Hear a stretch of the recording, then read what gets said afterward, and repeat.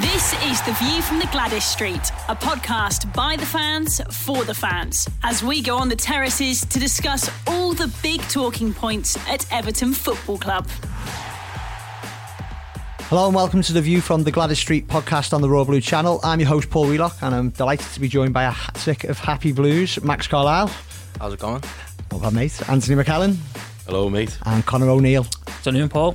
Well, they say a week is a long time in politics, and it certainly is in this country at the moment. But it's also football. A week can be a long time, I should say, in football as well. You know, this time last week, Conor, you were sitting in my position, I was sitting in yours, and we were both pretty miserable, weren't we? After it was the performance and the result at Aston Villa. Like, you fast forward a week, you know, we're through to the Carabao Cup third round. Great win against Wolves in the Premier League on Sunday, scoring goals for fun. Did you see it coming? You always hope that you can see it coming. I think you do hope, and like we said last week, that the big hope was that the forwards that come, the new players who come in, especially the forward line in Keane and Alex Iwobi, would hit the ground running, and thankfully they have, because you could see the difference they made, you know, against Lincoln. But then almost certainly on Sunday against Wolves, the difference the two of them made was frightening, really. And you know, we've got to use that now as the benchmark to kick on for the rest of the season. I think the most pleasing thing, in some respects, is the character and the sort of grit and determination that we've showed in the last couple of games. You look back at the Aston Villa performance, and it was a performance lacking grit, determination, and character. We simply rolled over after going 1-0 down, and you know, if we probably would have been able to wave the white flag, we probably would have done after an hour. I think that, you know, to roll our sleeves the way we did at Lincoln was impressive, because to go a goal behind after 22 seconds, and you know, Nothing was on the wall. I think every one of us Yeah. was sitting there saying, "Oh, here we go again. This is Everton. You know, This is the one. This is the Everton we've all become to know and love. You know, love and hate, should we say?"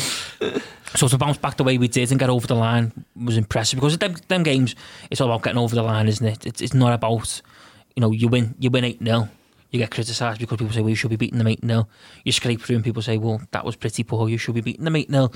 So it's just about getting over the line, which we did. And then again on Sunday we showed a character and a bit of fight to come back, you know, twice from being pegged back and to get ourselves over the line. And all of a sudden now you're looking up the table and you're thinking, you know, can we potentially bridge the top six? And you look at Saturday's results, Chelsea being held, or pegged back, should we say, by Sheffield United, and United being held by Southampton, and all of a sudden you start to think now that there is a possibility and there is a chance that we could bridge the gap. But I think we've got to use Sunday now as the benchmark to kick on, and hopefully, you know, everyone comes back fit and firing after the international break, because as ever it just seems to come at the wrong time for us. Definitely, Max. You know, I think Connor's spot on there. It was what, if anyone who's listening to this podcast when it's been recorded tonight and who listened to the one last week, you're probably thinking, now, God, you're a bit depressed, and you know you're probably a bit overreacting to what was such a bad performance of Villa. But it was such a bad performance because it came as such a shock, given the way we played, probably from the derby on last season. Sorry, Cardiff away, wasn't it, last season? That was much more like it on Sunday, wasn't it? Max, you were there. It felt like the Everton that we really grew to love again, really, in the back end of last 100%, season. And I think that's what, 6 consecutive home wins now. You know, since the introduction of those sirens, you know, we seem to really know how to do the business. But I think, adding on from what Conor said there, the main thing for me is that we're back amongst the goals. We seem to be that free-flowing, goal-scoring team that we did show towards the back end of last season. Obviously Richarlison, the Copa America hero for Brazil in the summer, did have a bit of a hangover coming into the Premier League season, and you know, the entire squad even showed indications of it during pre-season. I thought, what was it, only 2 goals in those fixtures, only the one against Watford. And as you say, that upset against Aston Villa. But yeah, that Lincoln game seemed to be a real catalyst. We demonstrated a lot of grit and character, as Conor said.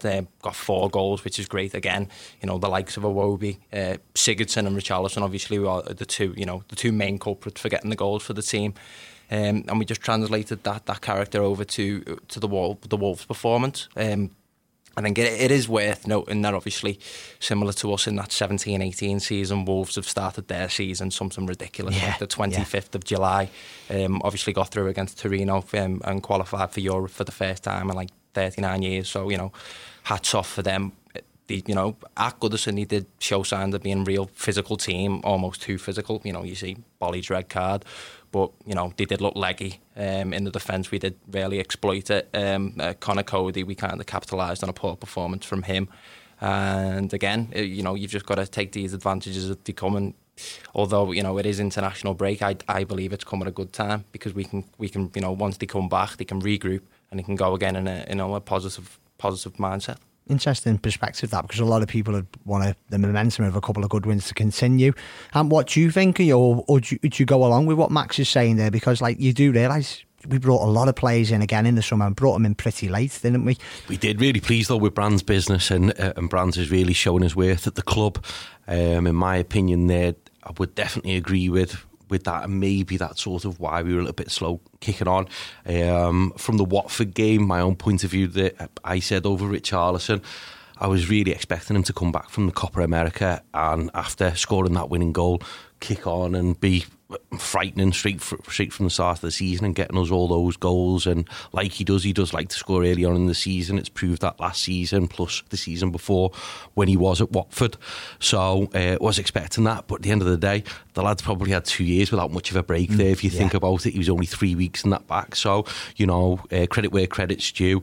His celebration for the goal against Lincoln shows how much it meant to him to score. And players, your forward players are confidence players, and once they start getting goals, they start going in straight away again. He then goes and scores 2 for us against Wolves, and it's Richarlison back how we want him and what we want him doing.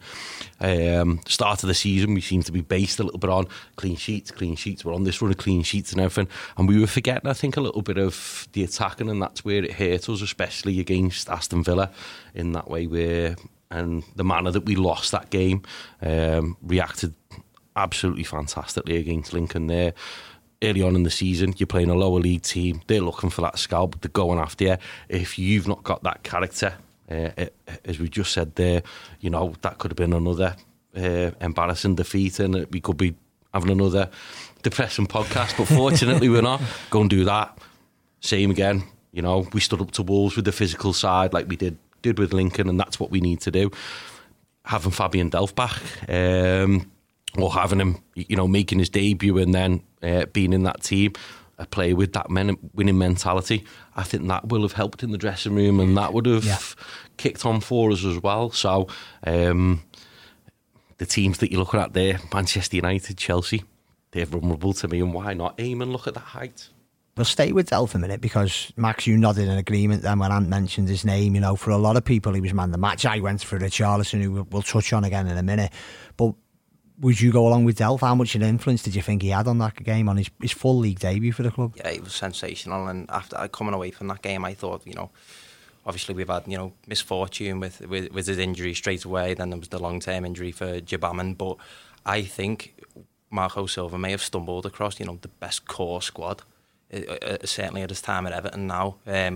Fabian Delph, for his first start at Goodison Park, you know, you wouldn't think he was just coming off a muscle injury or whatever it was. He was the partnership he seems to have with Andre Gomez, that understanding of his game. You know, there was times where you thought, they might step on each other's toes or get in each other's way, but there seemed to be a real slick understanding, and statistically, I think, you know, Delph had more touches than anybody else, more successful passes, more tackles, and he just commanded authority in the middle of the park. You could argue that's something that we've rarely been needing, because obviously that hole that's been left by Idrissa Gueye is huge to fill. For a man that rivals only N'Golo Kante for like tackling and interception statistics, you know, it's very hard that you're actually going to find a like for like replacement.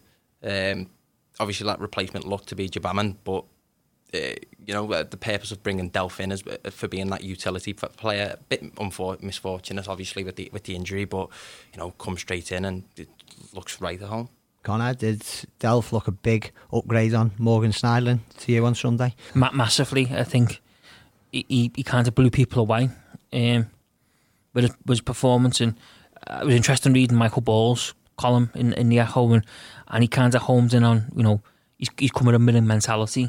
This is a man who knows what it takes to win football matches. He knows what it takes to get over the line in big occasions, and he was kind of saying that, in his opinion, we haven't had enough of that over the years, and we need more of them players coming to the club who can help us go. And if you look at, you know, the weekend, I think, you know, is it a spell in them? It must be in the first half or maybe the second half where you can see him getting frustrated with Mosey Keane and kind of almost shouting at him as if to say, you've got to hold the ball up, you've got to do more. Got to work harder. And I think, you look at, that's a man who's only playing his second game and already sort of staking what a leader he is on the pitch. And I think for £8 million, it could be an absolute steal. I really do. I think we can keep him fit, because obviously the big question is keeping him fit. It's abundantly clear that he's had his fitness issues over the last couple of years. I mean, he's not played as much for City as probably what he was and wanted because of his lack of being able to keep himself fit. But if we can keep him fit, then he could be, I know already people are saying he could be the sign of the summer, etc. That's probably a little bit too premature right now. But for £8 million in today's market, it could be an absolute steal. And, hope for me as well, he kind of filled the voice of Idrissa Gana Gueye a little bit. It was kind of an interesting one with Idrissa Gana Gueye in the summer, because he left the club and it was almost like everyone just shook hands and went, got on with the normal life. And for me, it was always felt a little bit more than that, because he was a massive. I know people have their opinions on his distribution, etc. But for me, he was a massive part of a lot of what we were good at in terms of that whole role. Midfield, getting stuck in, breaking up the play, covering the two centre backs. And for me, it's been no surprise that so far this season we've looked vulnerable defensively when he's not played. You look back at Palace on the opening day, Watford, first home game, both of them carved out numerous opens. The weekend, we were still vulnerable defensively, but not as vulnerable as what we have been. And I think he's done a really good job of sort of shielding the two centre backs and helping out when they were struggling. And long way continue, because we need more characters like Delph in and around the club. Totally agree. It was better by Gomez as well, wasn't it? Certainly second half, he seems to have the bit between his teeth again, didn't he? Because he had, by his high standards, a really poor game at Villa. Another one who picked up an injury, didn't he? And, in the first game of the season against Crystal Palace, and in the first 5 minutes against Watford, there was a 50-50 there for him to win. And I thought, is he fit? Because he didn't go in it wholeheartedly. Going back onto the Fabian Delph signing, is it similar to a few years back when we brought in Gareth Barry? Again, had that winning mentality. I know they're two completely different players in the way that they play that central midfield position, but that's what we were looking to do back then when we brought in Gareth Barry and bringing in Delph. They're looking to bring that mentality in and get that mentality right through the starting 11, the bench that's on there, the full squad that's there throughout. And Delph, won't be as the same player as what Idrissa Gana Gueye is. Gueye, you think, if you look at it's his interceptions as well in front of that back four. It's his footballing brain, his reading of the game of before that gets onto the back four, that's where I need to be to break it up. And that is a miss. And I know what you're saying there. He sort of left the club quite quietly. It may have been a bit different story if we'd let him go in January when PSG were trying to sign him. We've obviously gone, won't be an issue in the summer. Give us until the end of the season. Let's see if we can push on, see where we finish. And, all due respect to him, that's what he's done. And, good luck to him. Definitely. Another player, no doubt, in the coming years will probably be looked at by clubs like PSG as Richarlison, because I think he's an absolute cracker, and I'm glad he's back among the goals. And you could see, as we mentioned earlier, how much it meant to him scoring against Lincoln. He got a bit of criticised online for that, didn't he? His celebration against Lincoln, but it shows how much it means to him, and it was the same again on Sunday. But I was just wanting to ask you, lads, his goals, the header against Lincoln and the winner against Wolves, look to me like a classic centre forward. Running across the near post, powerful header, kind of goals Duncan Ferguson would love to score and did score. You still wonder long term, is he more central when he's got that ability? Because you don't see Calvert-Lewin scoring goals like that, and as impressive as Keane has been in patches, he doesn't look like that centre forward either. You said it before. That was the first thing you said before. Richarlison's goals, they were number 9-esque. And that's probably very true. Calvert-Lewin, not at the moment. It's not clicking for him for whatever reason. He's not amongst the goals.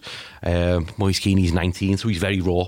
Plus, Premier League's a whole new league to him, so he's got to have time to find his feet. He could be, as we're heading forward and into the future. But when you looked at the signings that we brought in,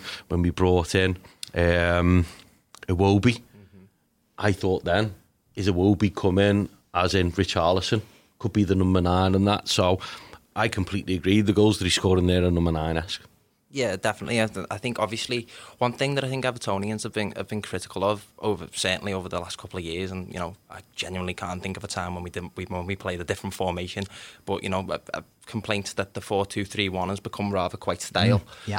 But after that performance against Wolves, I've got to say I genuinely think that's one of the first times in a long time that I've seen that attacking trident interchanging, swapping positions. Like 1 minute, you blink and you'd see Richarlison swapping over with Iwobi on the wings, and I think it's something that's really been implemented by Liverpool over the last couple of years. The rotating forwards, and it seems to be a brilliant recipe for success. It's great now to see the chemistry amongst the team, that they are comfortable to do that in rotating in the positions and looking equally as likely to damage sides. Last week we spoke about Gylfi Sigurdsson at length, didn't we? Because he had a poor start to the season. Those first 3 games just weren't up to scratch, but he was much better on Sunday particularly. And I know we were talking about on the Royal Blue podcast, and I hadn't thought about this. Like, there was a lot of complaints about that. He just not passed the Calvert-Lewin enough, and he hadn't passed the most players enough, to be honest. He was a pretty down stat, wasn't he? Yeah, it was a pretty damn stat. He'd only passed him 3 times. But did he just not click, those two? Because as Max said then, he was popping up in different positions, wasn't he? He had a lot of joy down the right, even without the goal he created for Iwobi. Do you think it maybe just we do need more mobility up there, and that's what Keane and Iwobi do give? Definitely. I think as well, the issue with Calvert-Lewin and Sigurdsson is you almost feel like sometimes if they do pass to one another, they're passing in areas that's not effective. There's no... It's not where the other one wants it. You look at the weekend, and one of the things that, on Sunday, one of the things that really pleased me was the amount of times we'll get the ball out wide fast and get crossed into the box. We scored 2 goals off it. Short, sharp passing, out wide, whip a ball in. That's what you want. You want that kind of... We haven't seen that with Everton, with Calvert-Lewin's played up top with Sigurdsson behind it. It just never really happened. And I think a little bit as well, it's hard for Sigurdsson. Don't get me wrong, I'd be one of his biggest critics, but it must be challenging as well as a number 10 to play with a forward who's not a natural goal scorer. Like Calvert-Lewin is, and I want to lose to there, he seems to struggle in goal. I always think now, and I know we spoke about this last week, but we're almost heading to sort of like the brick wall moment with Calvert-Lewin, where is he ever going to start scoring goals? Because there's only so long you can persist with. Once he gets one, once he gets one, once he's done, etc., etc. Football's a cold-hearted business, and eventually someone will say, actually, no, he's not good enough. It's time to move on. And I think we're almost heading to that kind of situation now. And if you look at the weekend, Mosey Keane's clearly ahead of him in the pecking order. Richarlison probably is ahead of him in the pecking order now as a number 9. And if you're being honest, if Mosey Keane wasn't available, you probably have more faith in Richarlison going up top by himself than putting Calvert-Lewin in. And for me, it just all of a sudden seems like it's not falling apart, but it's almost coming to an end for Calvert-Lewin at Everton. I don't really see where he goes from here. And I know I've been proved wrong, because like we say, you can't knock his work rate and his hunger, but you kind of at a point now where you just cut your losses and admit that it's not going to work out. And because ultimately, if we want to bridge the top 6 and we want to get there, we want to make strides, you've got to be ruthless. We've got to be ruthless along the way. We can't carry passengers no more. We can't, be Mr. Nice Guy and put our arm around people when we think they need it. We've got to be ruthless. We've got to start making ruthless decisions. And I think ultimately Calvert-Lewin could be the biggest kind of victim of a new ruthless sort of streak from Everton Football Club in the coming months. The View from the Gwladys Street podcast from the Liverpool Echo. What have you lads made of Mosey Keane? I know he came in for unwanted and unwarranted criticism from Graham Souness before the match, which garnered a lot of headlines. I think there were parts of his game he's obviously got to improve. But the big thing for me is, you talk about Sigurdsson there, Connor. He accepts the ball on the edge of the area, and he's sharp, isn't he? He can turn. And I can't remember the last time Calvert-Lewin's got the ball at the edge of the area, turned his man and had a shot. No, and Keane's got that in him, you can tell, as well as his work down the flanks. Yeah, one of the huge differentials, I think, between Keane and Calvert-Lewin is Keane has that ability to manufacture his own chances, similar to that of a young Lukaku when Lukaku first came to Everton. And on his performances, I keep saying each week, but it seems like it's coming, doesn't it? The goal, it seems like he's getting closer and closer each time. Obviously, he was denied the 1v1 with the keeper due to a fantastic recovery tackle by Ryan Bennett. But his ability 1v1, he obviously hit the post against Lincoln too with quick feet, breaking away from his man. But yeah, he certainly now he still does look ahead of Calvert-Lewin in the pecking order, but still I think it does need to be reinforced heavily, because I do know that the pressure that can be put on the shoulders of Everton strikers sometimes, that he massively is only 19 years old, and he's just been included obviously for the under-21s Italy squad too, so he's by no means the finished article starting up front for Italy just yet, and we've got him on a permanent deal, and a very good deal, may I add, and we've got the time to work with him.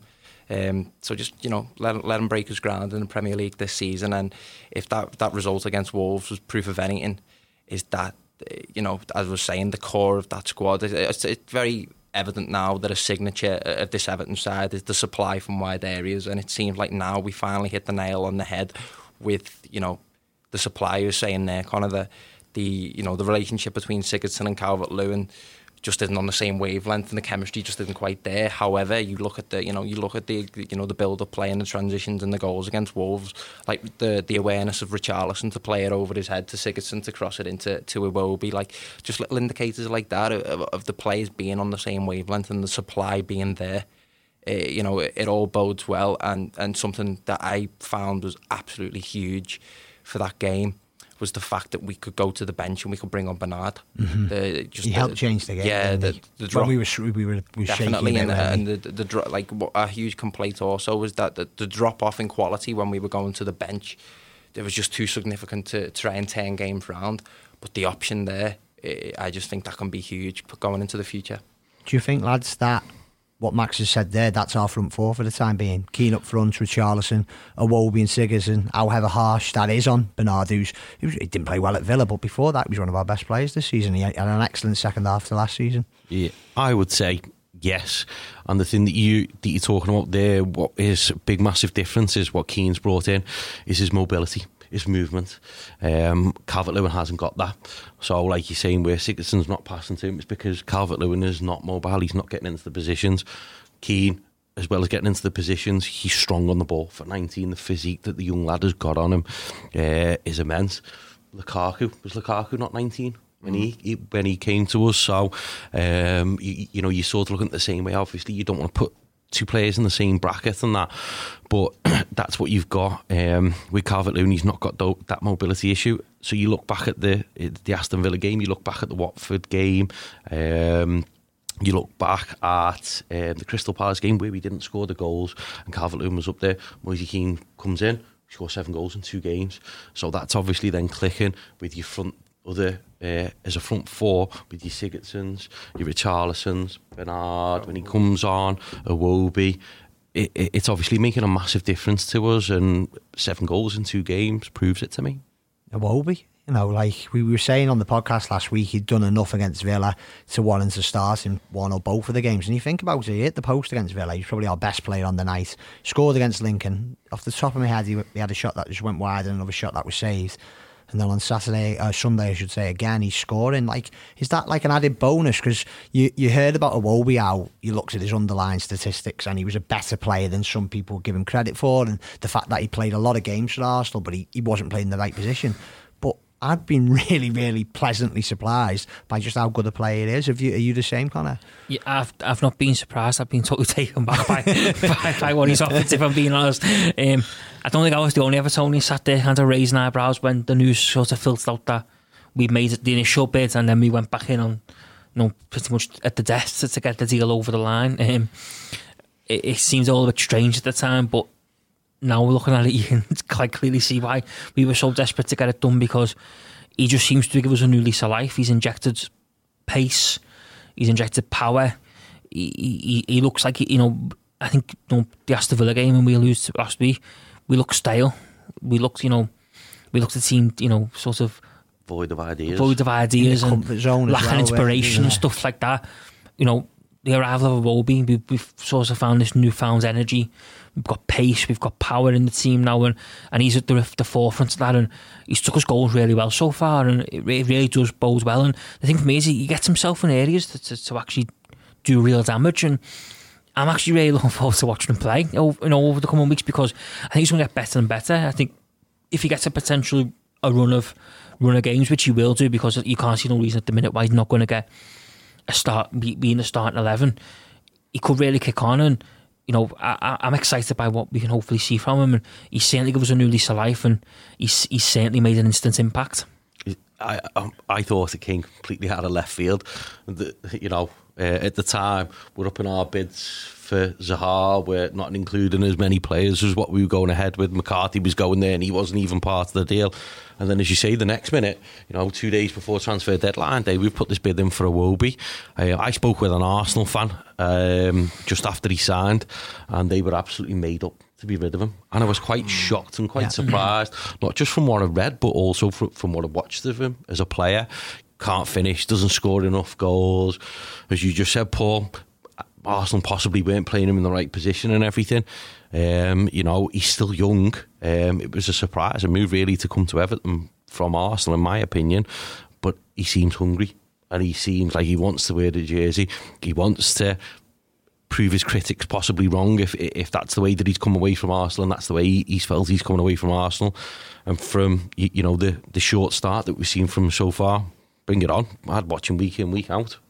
Definitely. And the thing is what you were saying a minute ago, Max. He's not a winger per se, is he? He's not like get to the byline, whip it in. He likes to cut inside, but it just does look like it offers us more flexibility now, particularly when you've got someone like Luca Dean on the overlap, who had probably for the first time I can remember for a long time a really tough first half against Traore, but he got better in the second half, and what a cross again for the goal. But yeah, I don't know about you. I fell into the trap. I was on holiday at the time, and I fell into the trap of dreaming about getting Zaha just because he's big money, 60, 70 million. What a statement that be. And I do like Zaha, and he's probably got more of a proven track record than Iwobi. But again, like if to believe what Silva was saying, he was always the number one target. You may have to take that pinch of salt. I don't know. But the way Brands operates, why not? Why not? But at 23, what was he, 35 million? It's very early days, but it's looking more shrewd business by Silva and Brands. Yeah, of course it is. He was supposedly scouted for a number of months, but just to reinforce the point of the lads, I think it was the context of the last few days of that transfer window that when we actually got Iwobi, it just kind of took us back a little bit. Obviously, there was the ongoing bidding for Zaha. Obviously, McCarthy went out the door, and we were a bit shocked that had no inclusion with the deal for Zaha.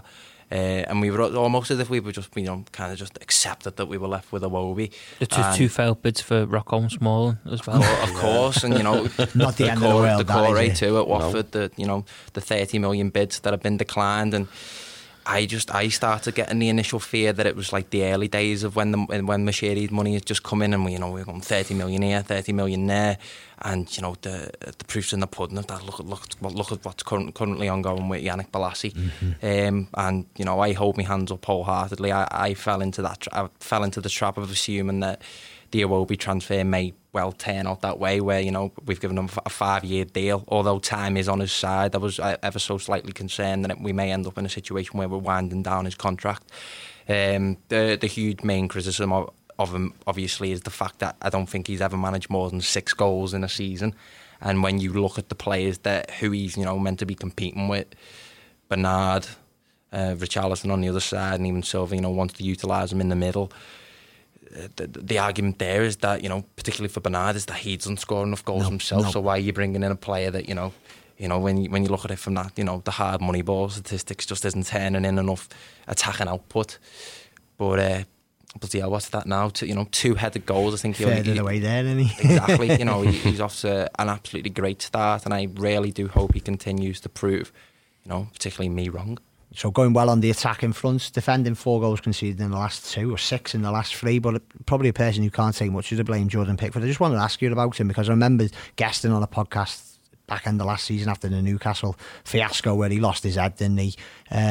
I thought he's been exemplary since then, and I thought on Sunday he was absolutely superb. He made one big save that he had to. His handling, his distribution, I think I'm hoping that could be a turning point, what happened at Newcastle that day. And I don't know about you guys, but I think he's been absolutely superb so far this season. Yeah, without a shadow of a doubt. I think from the off, from against Crystal Palace, I think what he faced, 2 1v1s, one from Max Meyer and the one from Jordan Ayew, I think it was, real high goal scoring opportunities, and he dealt with them very, very confidently. And I think in the games since, he's just proved how indispensable he is to, like I say again, the core of that side.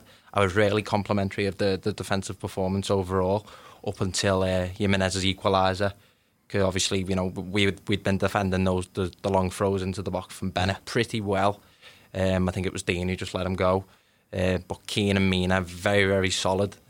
Following the question marks that were left over the fact that we, you know, didn't get Zuma in or a centre half reinforcement. So even though we had the assumptions that we'd be, you know, on thin ice there, very, very solid. And long may that continue. And Jordan Pickford, I say this most time, he just doesn't half remind me of Oliver Kahn. When Oliver Kahn was at Bayern Munich, that personality that just commands authority, you know, is without shadow of a doubt England's best goalkeeper. I was on that Newcastle one after the Newcastle one with you, and we spoke about it.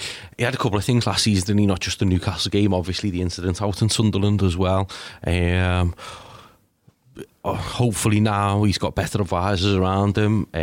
From what I've seen from the start of the season, Jordan Pickford's back to his best. England's number one, without a shadow of doubt. Looks absolutely solid, looks confident in everything he's doing. His distribution doesn't half help builders on attacks and everything, and is a real weapon that we need to utilise and push on a little bit more, pressing forward quickly. So Jordan Pickford, not a fault, and good to see him back with his head right on it, right attitude, and playing for the club in the manner that we want him to. Definitely. So Jordan Pickford back in form. Everton sixth in the table. Me and you, Connor, this time last week are ready to go to the pub and drown our sorrows. But are we all set for the Champions League campaign now after these last couple of wins? We're all serious. No, it's too early days for that. But we mentioned it earlier, like the weekend was quite telling, wasn't it? You know, those big teams are dropping points. Wolves are doing what most teams who get into the Europa League do earlier days in the season. But now we seem to, that was more like Everton. Are you confident this season we could improve on 8th and 7th and maybe push to those top 6 places? Yeah, but I think we've got to keep personnel fit for pretty much most of the season.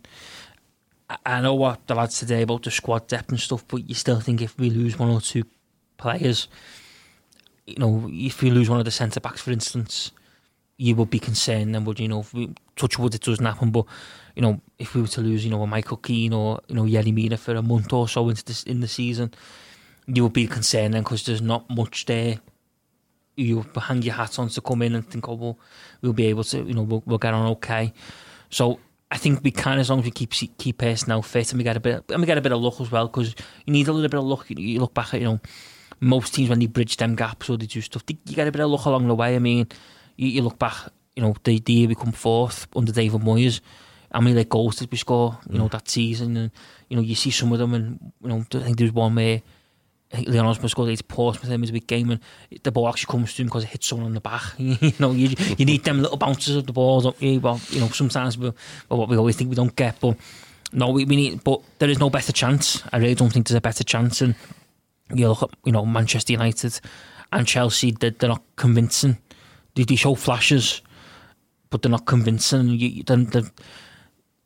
The fear factor's maybe not there like it used to be with them. You know, it used to be it was a closed door, wasn't it, effectively? You know, now I don't think it is as much, and we do have a good chance. But I think there'll be other clubs thinking that they've got a good chance. You know, Leicester, for instance, have had an impressive start to the season. They'll be potentially looking at it, you know, similar to we will. I think we've got a chance here of bridging the top 6. So it's going to be hard, it's going to be competitive, and I don't think we'll be the only ones with the belief that we can bridge the gap. I think, as you say, we're only 4 games in. After the next 2 games against Bournemouth, Sheffield United, the next 2 coming up, if we can get another 6 points out of that, be another interesting podcast, see where we're building from there. Also looking at the other results. The top 2, obviously, you've got City and Liverpool. Then after that, to be honest, I don't see much of a fear factor ourselves. I don't think that, as you say, Connor, Chelsea and United have got that fear factor. You know, Chelsea just got points against Sheffield United at the Bridge. United, you know, Old Trafford against Southampton. They're there to be got at, but you've got to get your points in the bag first while they're dropping those points. Make sure you're doing that. Leicester have done that so far. They're on, is it 9 points already? So they've got those points in the bag. I think us and them, and you know, Wolves, if they can manage that European campaign, we know how difficult it is Thursday, Sundays and that. West Ham can be a mixed bag, but you never know. They're up there. Arsenal, terribly defensively, but fantastic going forward with their forward line that they've got, and they'll look at outscoring, you know, the majority of teams from 6th place and below to pick up their points. Dream big with Everton. Why not? Let's go for it. And fingers crossed, when we're in on these podcasts, it's all positive, and we're getting further and further on in the season, going 6th, 5th, 4th could be here. You know what I mean? That's what I'm looking for anyway. Max, give you the final word. I don't want to be over optimistic, because this is Everton after all that we are talking about. It's a roller coaster. Like one of the main, the medium to long term objective for Everton, I do feel it should be establishing ourselves as that 7th best team in the land. Making that our own, and nailing it down without a shadow of a doubt. So you can't go without mentioning Everton when discussing that top 6, because there certainly are wounded animals to capitalise on. Fingers crossed, similar to the back end of last season, we can manage to take points off them, and those prove to be vital. But on what we haven't mentioned, and I don't know, I've got to bring it up. I'm 21 years old now. I've still not seen us win a thing. Mm-hmm. That win against Lincoln, it did demonstrate great character, and could be instrumental in a decent cup run. Again, of course, we've never won the League Cup, and it's just drilled into my mentality now that I just think that we never will. But again, the FA Cup, the opportunities are there, and as I was saying, this squad that Marco Silva has together now, it demonstrates a real David Moyes type spirit. It doesn't seem like since Moyes, or obviously we had that that joyous first year under Martinez, but there didn't seem to be a grit or a core or determination. But there seems to be character just coming out of this side, and we've looked there to us. That team against Wolves, I would argue, is our best starting 11. And we know that going forward and further down the line with this season. And who's to say we can't aim for 6 as long as the likes of United and Chelsea continue to drop points. But for me, establish ourselves as the 7th best team in the country and try and get a bit of silverware in there. I have a little jump in on that. I know you said Max will have the last word, but I just wanted to, as you said, with that squad, you think of the David Moyes, so that does build your optimism and everything. And being 21, you haven't. Paul and I, the only success we've seen was the FA Cup, and we had the Dogs Award and we went out and won it.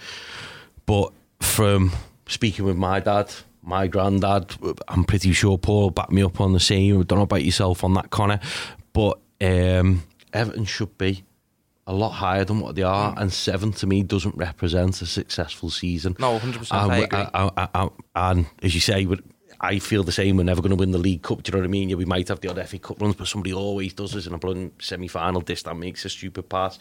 We go out to Chelsea, whatever. We always get hit in some way, so you always feel that way.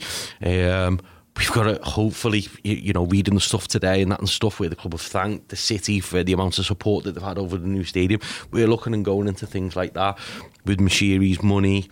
We didn't get Zaha. We thought we were going to get him because that's the way Mashiri operates. We've got to have that big superstar signing in there and that, and we haven't done it necessarily this season. But our optimism and points were a little bit better off than we were last season. Builds that optimism. So I would say you're good enough. You've Pickford, England's number 1 international in there, Fabian Delph, Keane. Fabian Delph has won trophies. Richarlison's just come back from winning the Copa America.